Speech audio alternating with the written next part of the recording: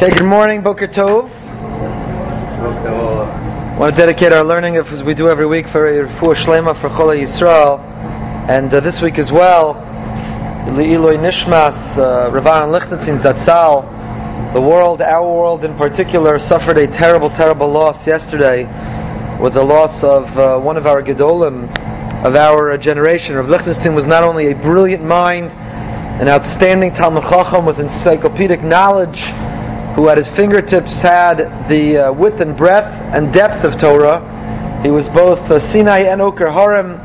He both knew Torah as well as had an analytic ability to plumb the depths of Torah. He was a brilliant, brilliant man, the youngest to ever earn a PhD in English literature at Harvard University. He was holding in Torah and secular studies, but his brilliance was surpassed even by his humility and by his outstanding midos and by his leadership. He is truly a tremendous, tremendous loss for us all, and I'm going to speak more about him in Shul over the coming days and weeks. I think that unfortunately too many in our community didn't even appreciate his leadership and weren't familiar with him in his life, but certainly at least should do so and honor him in his passing. So our learning this morning is Le'iloi Nishmaso. We have the privilege of reading a double parsha. We're now off from Eretz Yisrael. In Israel, they're ahead a week. We don't catch up for a few weeks. So we read Tazria Metzora together this Shabbos. Tazria Metzora primarily deal, as you know, with the laws of spiritual leprosy, the affliction that appears on the body, but really represents a spiritual malady. It represents something wrong with the soul not being calibrated properly, and the manifestation of that illness, the spiritual malady, the manifestation is expressed on the body. But before we get to that, we begin with Parshas Tazria. So as we do every week, a quick overview, and then we'll delve into the psukim that we want to look at and the commentators on those specific psukim shortly. So Parshas Tazria begins first with the laws of purity and impurity. Rashi tells us it's a continuation of the end of last week's parsha. Last week's parsha was the purity and impurity of an animal, and this week's parsha begins with the purity and impurity of the human being. Why that order, Rashi says? Because it follows the order of creation, just like Maisa Bereshis. First, the animal kingdom was created. The culmination of creating was humanity. And similarly here, the laws of purity and impurity, first the animal kingdom, and the culmination is humanity. We spoke last night in Mincha Marav. I quoted from Rav Lichtenstein a little bit more deeper approach to that specific issue. So we're told, Isha Kisazriya, the elder Zachar, a woman who conceives and she gives birth to a boy, and the laws of purity and impurity that have to do with childbirth, the differential between a boy and a girl. This is something that was adopted even by early philosophers, not just by the Jewish world, but based on the Torah, the notion of the different period of purity and impurity. We've seen this quoted from Aristotle in the past. I spoke about it. Here we have the origin as well of Vayom Hashmini Yimol B'Sar Laso, the idea that on the 8th day is the time for a bris. So when is it that the 8th day, a bris, supersedes Shabbos? When it's a natural childbirth and a natural conception, because it says Isha ki sazriya v'yalda zachar, a woman who conceives naturally and gives birth naturally. Our rabbis understand that a C-section, a woman who gives birth, the baby is extracted not through natural means, then that baby's bris would not be on Shabbos, would not supersede Yontif. Then you would have a nidcha, you would wait another day. Similarly, the discussion is if a baby is conceived through IVF, which is non-natural in the sense that it's not the normative way in which conception occurs. It's there's intervention taking place, so that perhaps is not included in Isha Kisazriya. It's not a natural conception. So a baby conceived through IVF, according to Poskim, that would not, the bris of such a baby would not supersede Shabbos as well. The Nekeva Seila V'Tam Shuvuayim. If it's a girl that's born, then it's 2 weeks. If it's a male born, 2 weeks, and then V'Shishim Yom V'Sheshis Yomim, 6 days. And if it's a boy, Zachar, where is the Zachar? I skipped. Nekeva, sorry, yeah. Shloshim Yom Shloshes Yamim, 33 days. So there's 33 and 66, and 1 week versus 2 weeks. And why that is, we've studied in the past. You can listen online. So there's this quick introductory section that deals with the laws of purity and impurity, that deals with the origin of bris, Bayam Hashmini, the notion of the 8th day. I mentioned last week in the Shtibel Minyan that last week's parsha begins that Moshe summons Aaron on the 8th day. It was the 8th day. The Kli Yakar asks a great question. Why would you call it the 8th day? It wasn't the 8th day, it really was I'm making up a number, but let's say spring training lasts for 20 days. I'm making up a number. So the opening day of baseball, would you call it the 21st day? No, what would you call it? You call it the first day. It's the first day of the new season. You wouldn't call it the 21st day. Spring training is over and you move on to the first day of the new season. So the Kli Yakar asks, on last week's Pasha, why is it called the Vayam Hashmini? Why does it say that Moshe called Aaron to begin the inauguration of the Mishkan on the 8th day? There were 7 days of practice, a dry run, a spring training, and this wasn't the 8th day, it was really the first day. It was the first day of the new season. Moshe was calling Aaron. Aaron was scheduled to throw out the first korban. It was time to start the new season. So the Kli Yakar says it should be called the first day, not the 8th day. And the Kli Yakar answers, it's called the 8th day. Why? Because 7 represents the natural order. 7 represents the days of the week. It represents the natural order of the physical world. 8 transcends nature. 8 is the supernatural. 8 is the ability to rise above the natural. So the Mishkan is a place of transcendence. The Mishkan is a place not of the natural, the mundane, the casual, but it's a place that transcends. And so therefore it's symbolized by the number 8. So Lubavitcher Rebbe Zatzal in one of his Sichos, Likutei Sichos, asks, but that makes the question even more compelling. If the Mishkan is a place categorically different than every other place, if the Mishkan is something new and fresh and different, then it should be the first, not the 8th. It shouldn't be a continuation of what came before. So the Rebbe answers, you have to recognize that the supernatural is predicated on the natural. You don't achieve transcendence. You don't achieve that level of consciousness without putting in effort. It doesn't just happen. You don't just achieve the number 8. You have to work first through the number 7.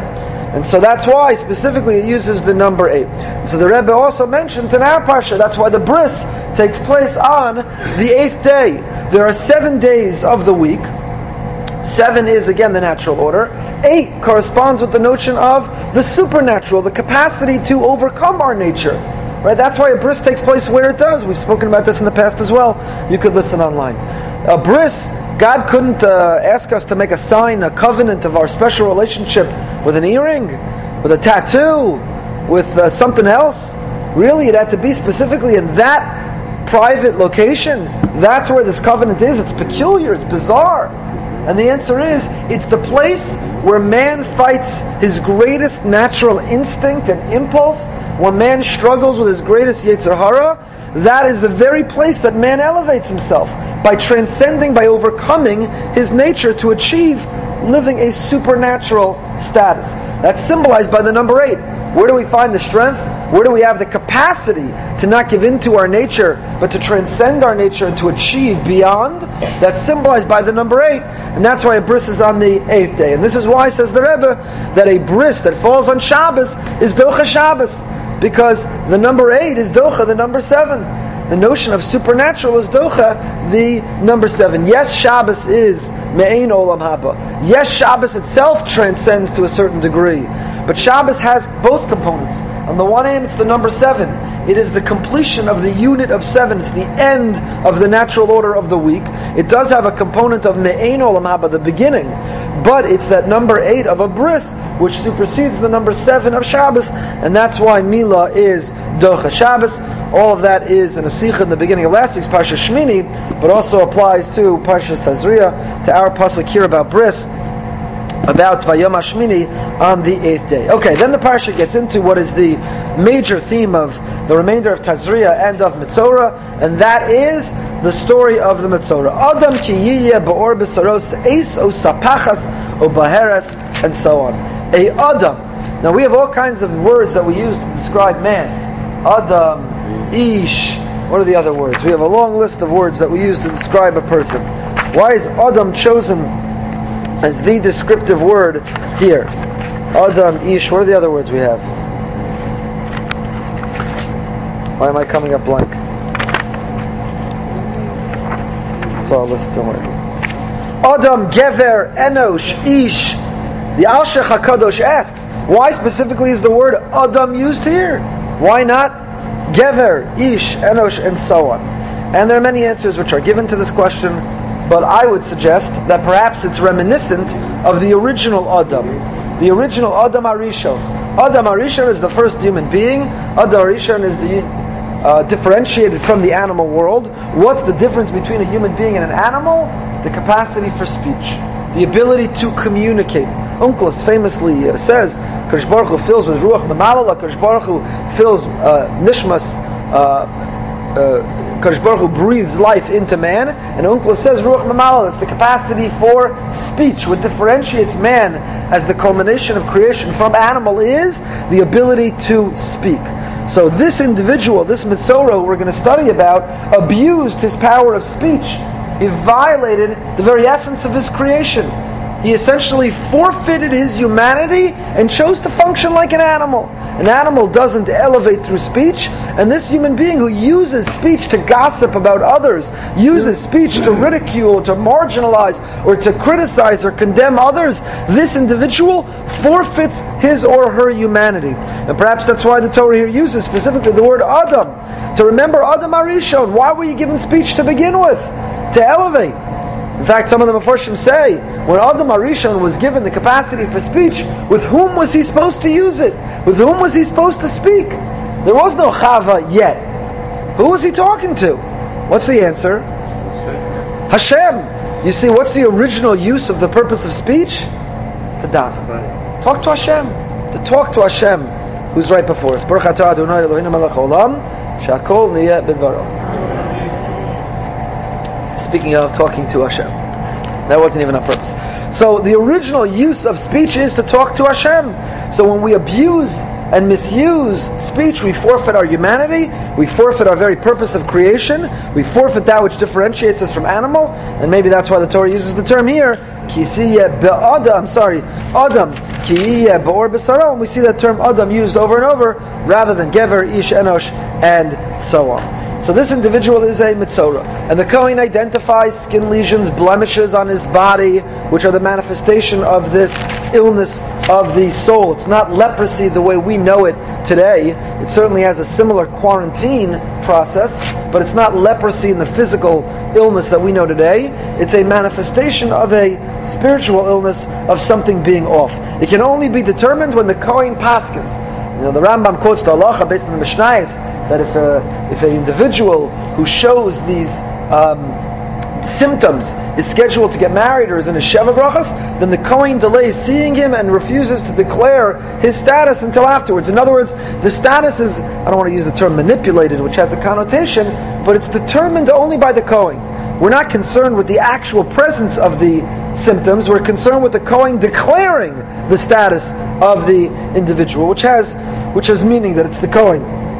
The Kohen declares the illness, and the Kohen also is a necessary part of the process of rehabilitation and of getting rid of this. So here in Parshas Tzaras, we have all the details of what appears, how it appears, when it appears, how long it appears. We have Mitzorah Muska, we have the different types of Mitzorah.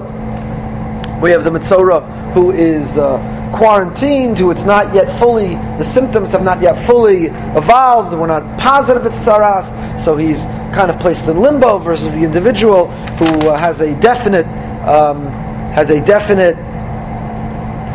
the doctor give? A diagnosis. So has a definite diagnosis, thank you, and to therefore immediately enters this status. The Mitzorah is placed in isolation. Michutz lamachana. Badad yeshev michutz lamachana moshavo. He lives alone outside the camp. That's a very harsh punishment. Why is that his punishment? Rav Chaim Shmulevitz writes, it's midah keneged midah. Why is this individual in this condition to begin with? What did the individual violate that he finds himself living this life? Chazal tell us, Mitzorah is motzi shem ra. this individual gossiped. They spoke ill of others. So Chaim Shmulevitz says it's Mida Keneged Mida. Why? What happens when you speak negatively of somebody else? You make them feel very lonely. You make them feel very isolated. If you've ever been a subject of Lashon Hara, which every pulpit rabbi has, almost every day of every week, so you know that it makes you feel lonely. If you know that emails were sent about you, or text messages, or people are gossiping about you, you start to feel lonely. You wonder, how many are saying it? Who's saying it? What are they saying? What are the consequences? What are its implications? You feel very alone. You don't know who you can trust. The individual being the subject of Lashon Hara makes the person feel very alone. So with Mida Keneged Mida, measure for measure, the Torah says, the speaker of the Lashon Hara, what's the best way for that individual to understand the damage they did, to learn a lesson? Because we know that HaKadosh Baruch Hu does not create punishments arbitrarily. HaKadosh Baruch Hu's the consequences that the Torah places for a person who performed a certain violation are not arbitrary, they're not random. They're not even punishments in the classic sense that a punishment. It is a lesson, it's a teachable moment, it's a rehabilitative process. So the rehabilitative process for the Mitzorah, they need to know how they made the other feel. How do you know how you made someone else feel? By feeling it yourself. So therefore, Badad Yeshev, alone they sit, Michutz Lamachan and Moshavo, outside the camp is their place. It's also a God-sent early warning system for the person. It's not so slow. Right. It gets further. He has an opportunity to rehabilitate himself before it gets entirely bad. Okay? Two Mitzorahs, you would put them together, or each one separate? Oh, that's a good question. Not sure. We get to Parshas Mitzorah, which is the purification process. How does the Mitzorah come back into the camp? How does an individual who is isolated himself by gossiping and by being haughty, and there are actually 7 things that Chazal list that are the cause. Lashon Hara is the most popular one, the one we talk of most. But there are many, many things that Chazal associate or identify with leading to Mitzorah. So there are 3 stages. We now turn to Parshas Mitzorah. There are 3 stages incrementally in which the Mitzorah is able to come back to the camp. This is what we're going to study together. Then the Parsha deals with not only the tzaras that applies to a person, but you have tzaras of the clothing, you have tzaras of a home, you have even within the home, and how does the home become purified. And then we end the Parshas Mitzorah. We have the laws of impurity that apply to a man, a Baal Keri. If a man has certain seminal discharge, it leaves him with a certain status. You have a woman who becomes Tameh by being a Nida through a menstruation, or Zava through a certain discharge that she experiences. And these are these laws. Okay, let's go to the beginning of Parshas Mitzorah. That's what I want to study together. Says the Torah. Vaydaber Hashem Moshe lemor, God speaks to Moshe. Zos tiyeh Toras HaMitzorah biyom taharaso v'huva el hakohen. This is the law. This is the mechanism, the manner in which the Mitzorah, on the day of purification, these are his laws. What happens? First, he is brought to the Kohen. He's brought to the Kohen. Where is this Kohen? Says the Sforno, El Makom Karov Chutz L'Machane, Sheyuchal HaKohen B'Chavod Uvli Rav Torach L'Leches L'Roso. Since the Kohen has to go to him, therefore we put the person in isolation, we quarantine them close to the camp, because we don't want to make it inconvenient or a burden for the Kohen. Now it's interesting, the Kohen actually goes out to the person to inspect them, and yet the pasuk here says v'huva, he is brought to the Kohen. So which is it? Is the Kohen coming to him, or is he coming to the Kohen? Which is it? So look at the Kli Yakar. Hakasav karu mitzorah mashma shu adayin mitzorah ve'ech amar bayom ta'araso ki imhu mitzorah ein kan yom ta'araso. Ask the Kli Yakar a great question. It says this is the law of the Mitzorah on the day that he becomes Tahor. Well, if it's the day that he becomes Tahor, he's no longer a Mitzorah. If he's a Mitzorah, he's not becoming Tahor. So which is it? Ve'od, eich karu yom ta'araso kodem shamar v'nei nirpa ki kodem arfu ein kan yom ta'araso. And how can we call it he becomes Tahor before he's healed? Before he's healed of the tzaras. Umasha amar v'huva alakoin ki v'huva ba'al korcha mashma. And also it says that he is brought to the Kohen, which makes it sound like he's brought against his will.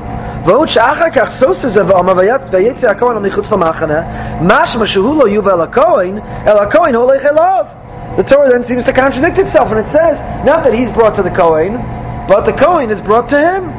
ועוד, מהו שמה והנה נרפא נגע צרס מן הצרוע פסח בשתיים וסיים באחס והיה לו לומר מן הנגוע בצרס. So the Kli Yakar has his litany of questions that in the very first, the very opening of Parshas Metzora, what is going on here? Why is it called Yom Taraso if he's still a Metzora? If he's a Metzora, he's not yet Torah. And why are we talking about his purification if he's not yet healed? Don't you have to physically heal before you become pure? And why is it described that he's brought to the Kohen when it's the Kohen who goes to him? These are the Kli Yakar's questions. The Kli Yakar says the following. Ubir adavar hu kederach shepirashi lemala parshas Tazria hatzaras bo al avonus yiduim v'shem hamaka tzaras v'shem hamuka mitzora. Tzaras comes for known indiscretions. The name of the illness is tzaras, and the word, the title we have for the one afflicted with it is mitzora. Kilashan mitzora motzi ra shemotzi kol ra'aso an isteres bekirbo el hachutz legalos ra'aso bekal. Now I'm going to Israel tonight, but if I was staying here the Shabbos, I just thought of a great drasha. What a shame. Okay, but I'm not, so I'll tell it to you now. How would I open the drasha? It just occurred to me now. Anybody see the story last week? This female ESPN reporter, the way she treated the cashier at a tow truck company? Anyone see this? This female reporter for ESPN, she parks at a restaurant where you're not allowed to leave your car overnight. She apparently had too much to drink at dinner, so responsibly left her car overnight despite the sign, and the car was towed. And the next day when she went to retrieve her car, she spoke in an unbelievably abusive, harassing, offensive, obnoxious manner to the cashier. Since then it's actually come out that the tow truck company edited the video to only show her manner of talk, but it turns out apparently the cashier was abusive in her own right. But that's not the point, even if the cashier was abusive. The way in which this reporter spoke, she denigrates the cashier's looks. You're fat, and you're toothless, and you're ugly, and I'm beautiful, and I'm on TV. You're uneducated, and I have a degree. It's you literally cringe when you see this video. And you can't help but feel that even though this ESPN reporter is, I didn't notice, but supposedly beautiful on the outside, you can't help but recognize how absolutely ugly she is on the inside. And because she is so heinously ugly on the inside, you can't even see her beauty on the outside. She's just ugly all around. It doesn't matter what objectively she might look like. She's just ugly because you've been exposed to what she's like on the inside. ESPN suspended her for a week, and there's a big debate: should they fire her altogether or not? She didn't do anything illegal. She didn't do anything about on her job. And so on. I have no opinion on that debate. But what's the Kli Yakar here saying? Motz mitzora, motzi ra. What happens when a person talks like that? They are revealing what's going on their inside. On the outside you might be beautiful, and on the outside you might be able to fake it.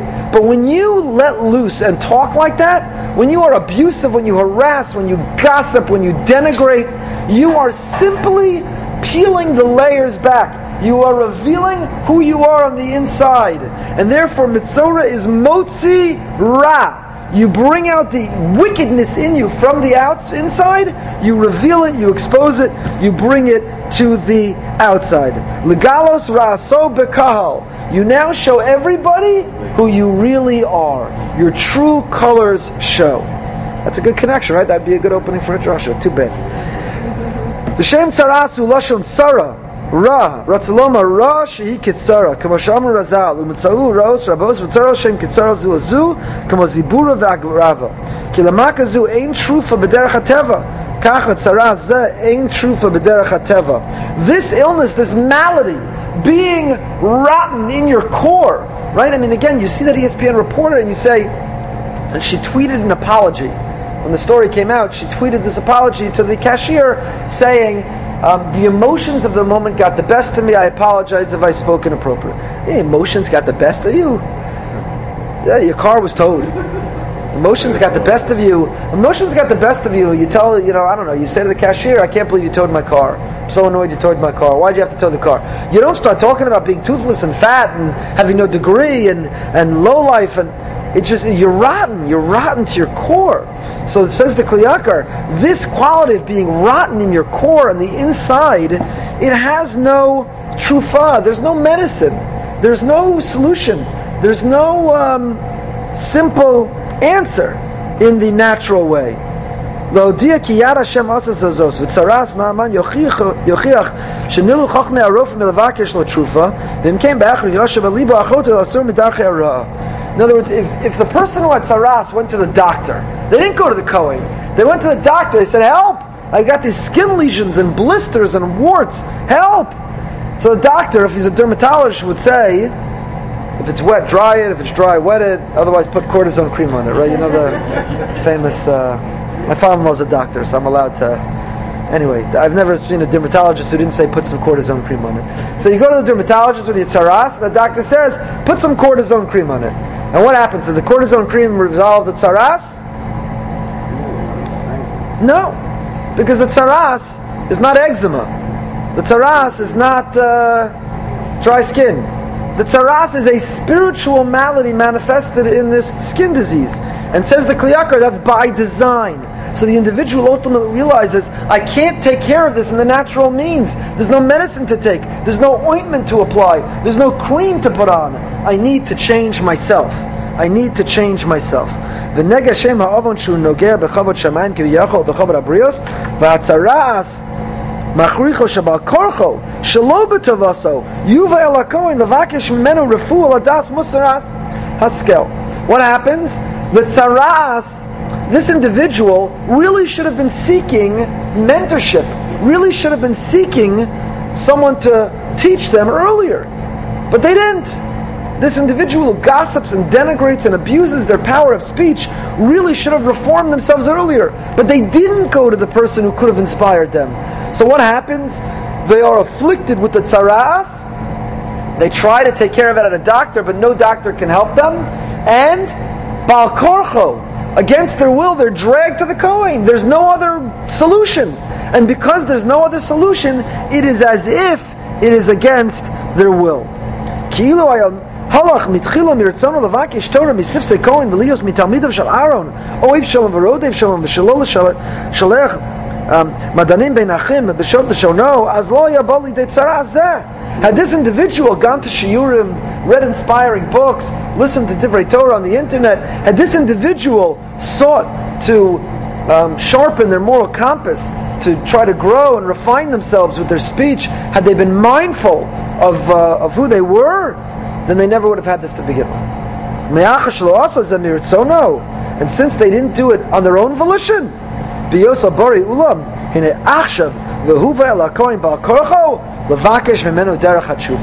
so that's why, says the Kli Yakar, true, the person is brought to the Kohen physically. The Kohen comes to the person physically. But nevertheless, it's as if they were brought to the Kohen. Because the only reason they're in that position to begin with is because they were stubborn and obstinate. They didn't go seek inspiration when they could have. It took this malady. Right? It's like a person with addiction. It takes an intervention. The intervention here is tzaras. A person is addicted to gossip. They're addicted to abusing the power of speech, and it takes sinking to the level of tzaras in order for the person to actually be dragged to the Kohen. Says the Kli Yakar, now you understand the language. This is the law of the Mitzorah on the day of its purification.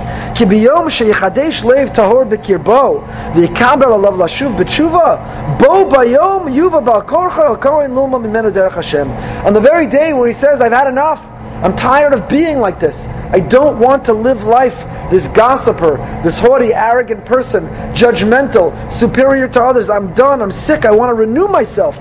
So that moment of renewal, that moment of commitment towards tshuva corresponds with when he's being brought to the Kohen. V'loshan v'huva eina medaber b'atek mimakom l'makom, el medaber b'atek libo min haderech hara asher hayabo el haderech hatov. So V'huva is not a geographic description. V'huva does not mean to physically be brought. It means spiritually. When you do an intervention, you bring a person from not wanting to change to wanting to change. So says the Kli Yakar, the word v'huva does not mean physically. It's the Kohen going to him physically. V'huva means to be brought mentally, to be brought from one place to another in terms of being ready, being prepared to change. V'achar kach, כשקיבל עליו ליאוס תואר Machshavos v'torei nayim miros bara az v'yatsa kohen michutz l'macha v'ninir panega oso avon shegaram la'atzaras min atzaruah mizilaso v'lo yachaloma min amenoga shari avon masav garam v'lo yitzrach loma min atzaruah. And the Kli Yakar finishes and explains that's why the rest of the order of the psukim. It's interesting that there's a difference. Rabbi Yerucham, the great mashkiach, Rabbi Yerucham Levavitz of Mir, in his Das Torah, points out that contrasts the Mitzorah with the Nazir. With the Nazir it says, Yavi Oso, which Rashi there explains, on Bamidbar, Perek Vav, Yavi Oso, Rashi says, Hu mevi es atzmo, that the Nazir who seeks out greater holiness, the Nazir who wants to live a more mindful life, brings himself, motivates himself, comes himself to the Shir, to the Dvar Torah, to seek counsel and guidance, as opposed to the Mitzorah who's Vehuva Ela Kohen. It's an intervention. He sinks to such a low level, he's not motivated to come seek help on his own. It takes a disaster, it takes a catastrophe, it takes a crisis for the Mitzorah to be willing to get help, and it's Vehuva. It's the crisis, it's the catastrophe which brings the Mitzorah, unlike the Nazir who brings himself. Okay, so all of that is point number one.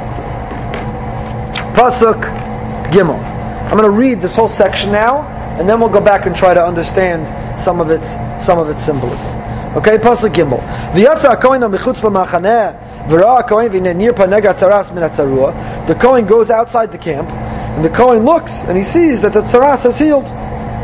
The skin lesions have healed. The Kohen then commands that the person who's being purified, this individual, needs to take 2 live, clean birds. In other words, 2 kosher birds who are alive. Not necessarily the doves, the yonah, not necessarily the birds that are eligible for korbanos. These birds are not going to be brought as korbanos. Their criteria are they have to be 2 live birds, they have to be kosher, and they have to be clean. Ve'etz erez ushni solaz ve'ezov. And he also brings 8 erez. Erez is a cedar tree, wood from a cedar tree. Ushni tolaz. He brings thread that is made, woven from a tolas, some kind of worm. And ezov, he brings a bunch of hyssop. What's hyssop? Hyssop grows in a bush, very low to the ground. So what are the ingredients necessary for this first stage? The first stage that makes the Kohen, makes the Mitzorah eligible to re-enter the camp, not yet pure. There's 3 stages. First he has to get back in the camp, then he spends 1 week in the camp but where he's not yet pure, and then he purifies himself where he's back to where he was. So what are the ingredients necessary to get back into the camp? 2 birds, cedar wood, this thread that comes from a worm, and hyssop. The Kohen commands one of the birds is shechted, el kli cheres al mayim chayim, and the blood of the shechted bird is gathered into a earthenware vessel that also has in it spring water, natural water. You then take the living bird, and you take the other items, the cedar wood, the thread and the hyssop, and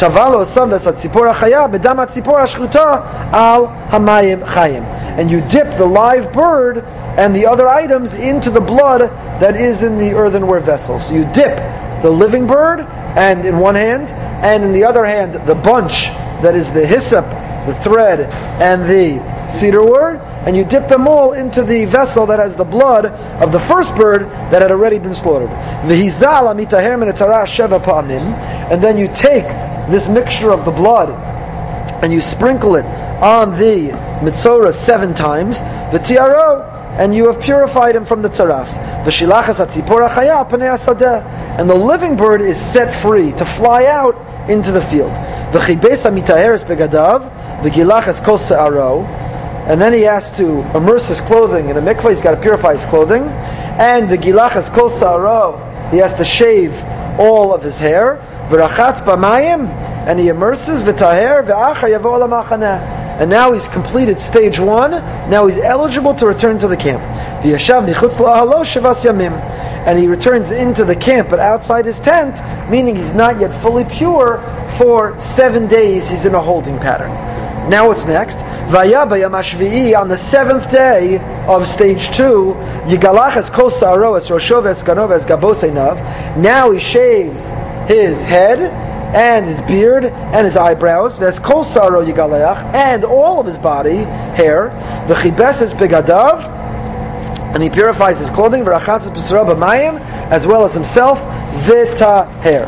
Ubayam hashmina, on the 8th day, right, apropos to what we said a few moments ago, with the symbolism and the meaning of the number 8. On the 8th day, yikach shnei kvasim temimim, v'kavsa achas bashnasa temima. He takes 2 lambs and a ewe, Ushlosha esronim solos mencha b'lov hashemen v'lo gechad shaman, and he takes, which is an unusual deviation. Normally, korban chatas and asham are not accompanied by a mincha, but here you bring fine flour and oil, a mincha to accompany the animal korban. Ve'amir hakohen mitaher sa'isha mitaher ve'osam l'fnei Hashem pesach moed. The kohen welcomes the one who seeks purification. He's not allowed to enter yet because he's not yet fully pure. But the Kohen needs to interact with him, so he stands right on the boundary of the entrance. The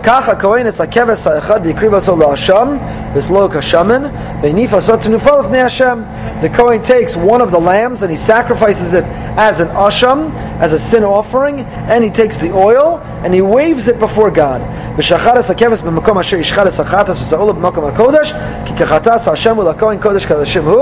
sacrifices the other as a chatas, and he takes the blood of the asham. The Kohen takes the blood of the sin offering, and he places the blood on the middle part of the right ear, and on the thumb of his right hand, and on the big toe of his right foot. And then the Kohen takes the oil and he pours it into another Kohen's hand, and the Kohen dips his forefinger, and the Torah goes on. I want to stop here. Okay? So now you look at this and you say, wow, this is really bizarre. This is really weird. What in the world is going on here?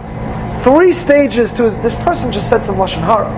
They gossiped, and you can assume they didn't suffer mitzaras because one time they said one thing. They seem to have been a perpetual gossiper. They had a problem with gossip. So what's the process? Stage 1 is, we saw the 2 birds, the cedar wood, the hyssop, and the thread of a worm. Stage 2 is the holding pattern, 7 days. The 7th day, he immerses his clothing and shaves. On the 8th day, shaves all the body hair, immerses the clothing, has the 2 lambs and the ewe, and begins this process of the karbanos, the Kohen, and it culminates with standing at the entrance. He can't come in because he's not pure yet, but over the Kohen's on the inside, he's on the outside, and at the threshold, the Kohen takes the blood and sprinkles it on the ear, the thumb, and the big toe of the Metzora. Oil is placed on him, a whole crazy, bizarre process, and only then is he purified. What in the world is going on here? So what I want to spend our remaining time, I don't know that we'll get that far or through it all, but to see the symbolism, to understand that there's beauty. Again, it's not random. It's not just hocus pocus, but in God's infinite wisdom, He designed a rehabilitation that symbolism reminds the perpetrator what they did wrong and helps them resolve not to do it again. So what in the world is going on here? Let's start. Rashi, Pasuk Dalet. Zog Rashi.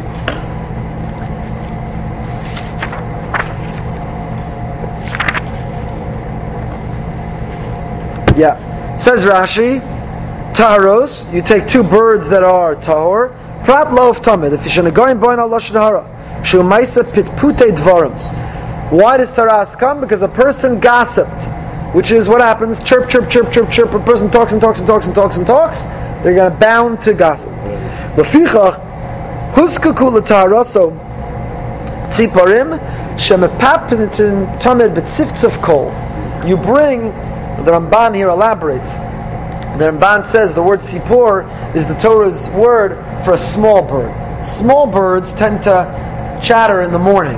They wake you up, right? You hear the birds that don't stop talking, right? Chirp, chirp, chirp, chirp, chirp, chirp, chirp. They just chirp and chirp. So the Torah is telling us the reason you bring these two birds is to remind you are like a bird. You didn't stop talking. And when you don't stop talking, you have no leash, you have no boundaries, you have no filter.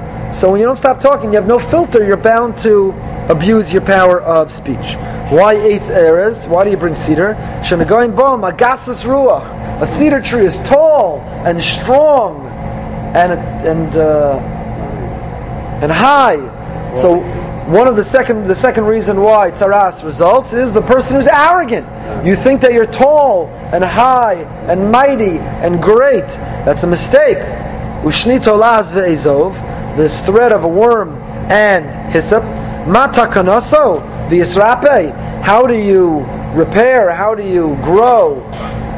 How do you return from being like a bird that chatters and from being like a cedar tree that thinks you're arrogant?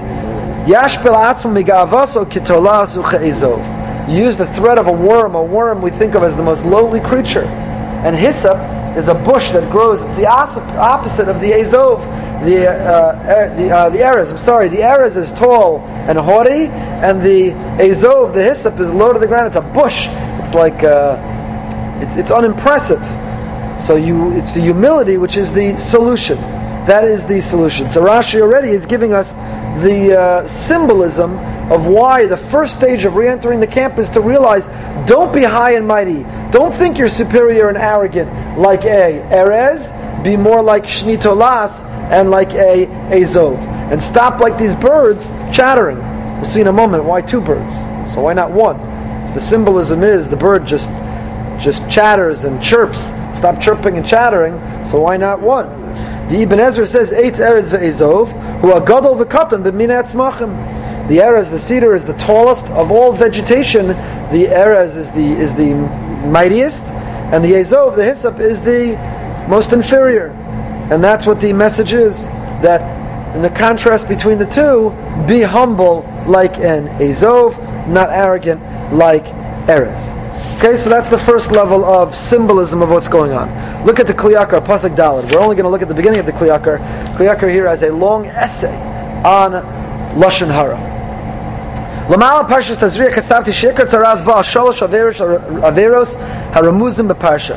That Tzaras results from three Averos that are present in our Parsha. And what are they? Lashon Hara, Gasas Haruach, V'chemdas Hamamon. The three causes of Tzaras, as the Kli Yakar, according Chazal, are gossip, arrogance, and money. Being money hungry. The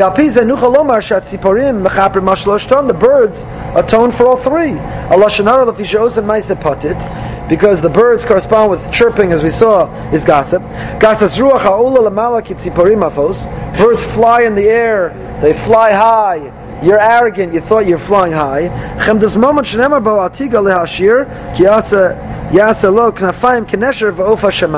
You think that money gives you wings to fly and do, so you were too much pursuing money to be able to fly like a bird.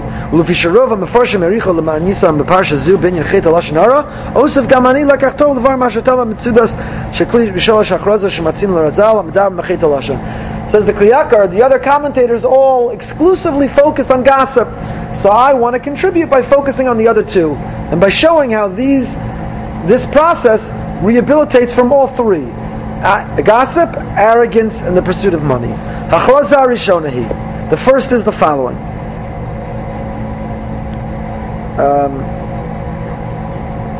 We'll stop there. He goes on and on and on and on and on. You can read it. But one of the things that he mentions, the Mefarshim mentioned, why two birds? Why two birds? Talk to somebody. Because speech is not categorically bad. The issue with speech is not that you're talking. They say there were two Gedolim in our past who perfected their speech as close as you could come to perfecting it, because the Gemara says Avak Lashon Hara is one of the three Averos that a person does every day. So, as close as you could come to perfecting it. And they were the Gerer Rebbe and the Chavetz Chaim. The Chavetz Chaim, the saintly Chavetz Chaim, really almost perfected his speech, and as did the Gerer Rebbe. But they perfected it differently. The Gerer Rebbe perfected his power of speech by almost never speaking. He simply, the Imrei Emes, I think, he simply never spoke. Whereas the Chavetz Chaim used his power of speech. He communicated, taught, interacted, had interpersonal relationships, but he used it to teach Torah and to elevate rather than abusing it. So the two birds are here to say that we're not just shechting the one bird. Stop speaking. Take a vow of silence. Don't talk. Silence is a virtue. So in Pirkei Avos last week was the first parak of Pirkei Avos. So Lo Matzasi Guf Tov Mishtika. When the Tanoim says, Kol Yamai, all my life I sat around Talmidei Chachamim, and I discovered that the greatest quality is silence. Listen. Learn to listen. There's a great quality of silence. Silence is a virtue. So maybe you think, there's one bird, you shechte one bird, you got into trouble by speaking, stop talking. No, there's a second bird that lives. Why? To remind us that the answer is not to be silent. The answer is not to retreat and to never talk. Use speech in a productive manner. And therefore there's one bird that lives of the two. So that is the first layer of the symbolism. Kloyaker has a further layer of the symbolism. He says on Eitz Erez of Shni Tolas ve'ezov, why do you have Shni Tolas between Erez and Ezov?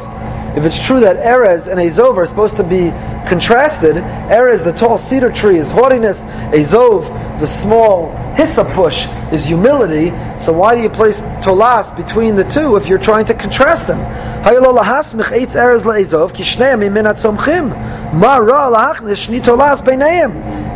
in Parshas Chukas, it says Eitz Erez ve'ezov u'shni Tolas.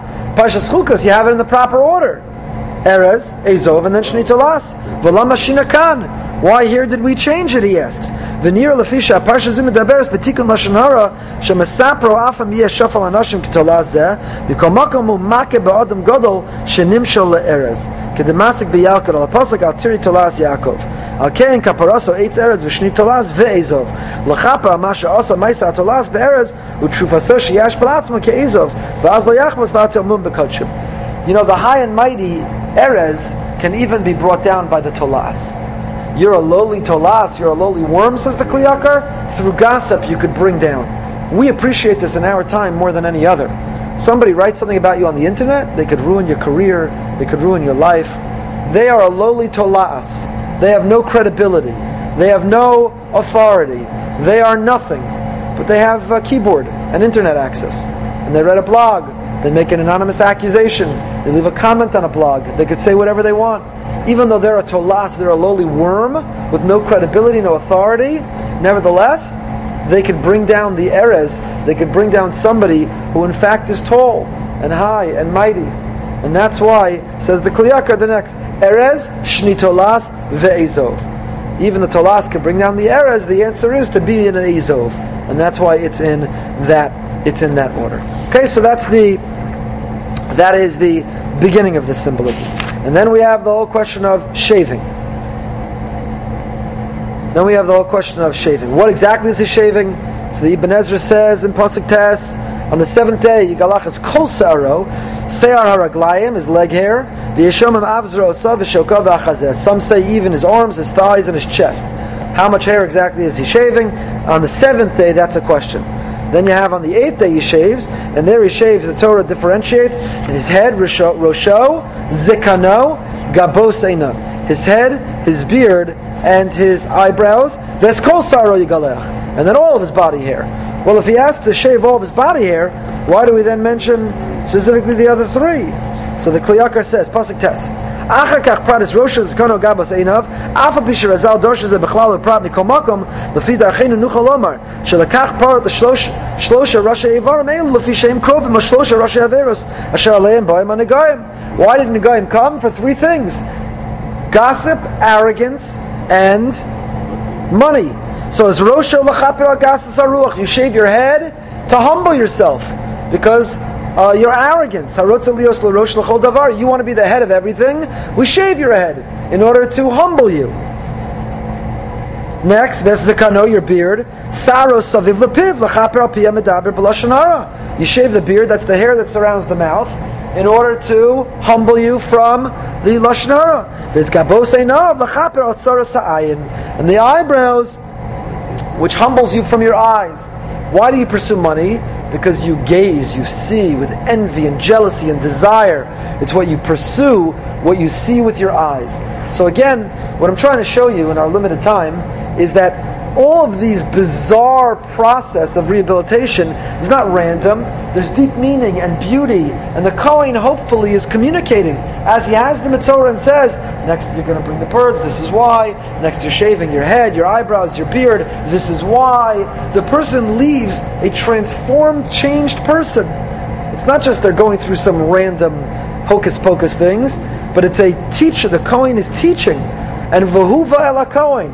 This person says, boy, I wish I came to you earlier.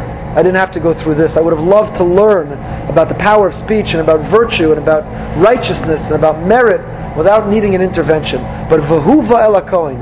Unlike the Nazir who initiates and goes on his own, this individual is dragged through an intervention, through this malady which can't be solved with cortisone cream to thee. And that's why the loss of body hair humbles the person. They stand out. Even when they come back into the camp, they stand out. They look different. They're humbled. So first they're isolated and alone. First they're apart. First they know what it feels, what they did to others. Even when they come in the camp, they look different. They're humbled because that was their problem. Ego, arrogance. And again, the head, they wanted to be the head. The beard around the mouth, Lashon Hara. The eyebrows over the eyes because they gazed and then they pursued. On the 8th day you bring these sacrifices. And you bring an asham. Why do you bring an asham? We'll end with this great insight of this Sforno. Why do you bring a korban asham? Whom did you violate the most? Whom did you violate the most with your behavior? Says the Sforno. What is an asham? An asham is a type of chatas, it's a type of sin offering, but a sin towards whom? Says the Sforno pasuk Yud Beis. Hikri v'asol asham. When do you bring in asham? When you perform me'ilah. What's me'ilah? When you take something which is sacred, has sanctity, and you make it profane. You sit on a chair of hektish. You use money which has been given already to the Beis HaMikdash. That's me'ilah. So an asham is when you do me'ilah, when you take something of Hashem. Well, what did this individual take of Hashem? Why is he bringing in Hashem? Why do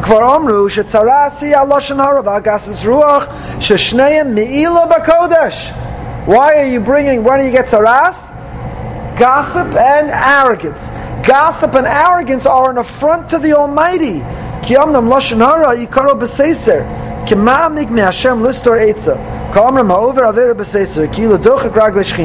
במסגר נאמר גבה עיניים ורחב לבב עושו לא אוכל אומר הקדוש ברוך הוא זה גונב מלבושי אין אני והוא יכולים לעמוד בעולם אחד. So it says HaKadosh Baruch Hu, you speak Lashon Hara in private. It's as if you're trying to hide from Hashem. And the individual who's arrogant is trying to steal God's clothing. God says, you're trying to be arrogant, you're trying to instill awe in others, you're competing with me. There's not enough room in the world for me and you to live together. So it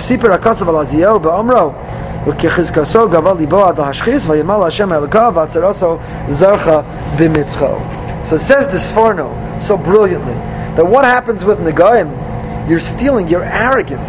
Why do you gossip about others? Because you feel superior to them. You think you're better than them. You think you're in a position to judge them or dismiss them or marginalize them. That's why it says, the Sifsei Kohen says, that's why the Parsha says, the Kohen sees Se'es o Sapachas. The word Se'es is, he says, comes from, the word Se'es is like, is Gasus Ruach. Se'es is Hisnasus. Hisnasus is elevated, like you think you're standing upright, you're higher, you're taller, you're arrogant. A Nasi is the prince, the Nasi is the president, the Nasi is a position of distinction. So Se'es, Gasus Ruach, you think you're better than others. Zapachas is Miloshem Pchisos, like it says in Sefer Shmuel, Sfacheni na. So where did it come from that you gossiped about others? You thought you're better, you thought you're superior, you thought you're greater. So when you think that you're better, when you think that you're worthy of awe of others, when you think you're in a position to judge, that you know everything about everyone, then you're competing with the Almighty. So the sin of Lashon Hara certainly is an affront to other people, but ultimately it's also a great affront to the Almighty Himself. And that's why the Sforno says, the Mitzorah brings a korban asham, because he's done me'ilah. He's tried to compete with Hashem He's knocked Hashem out of the equation. Hashem says, you think you're all that? This is your world to operate? There's not enough room in this world. That's part of why he goes michutz lamachana, because he and I can't live in the same place. If you want the machana to be kodesh, you want the shechina to be there, he and I, there's not enough room for both of us. One of us has to go. And it's only when he realizes to be more humble, that's when there's room and the ability for him to come back. There's many, many more layers to the symbolism, a lot more to learn from these beautiful parshios. Hopefully we have a new appreciation when you hear Tazria Mitzorah the Shabbos. Hopefully I won't hear it. I'll be in Eretz Yisrael where they're already ahead. But hopefully there's a new appreciation rather than some hocus-pocus, random, weird, bizarre process. There's deep beauty, meaning, and symbolism that is relevance and inspiration for us all. Have a great week.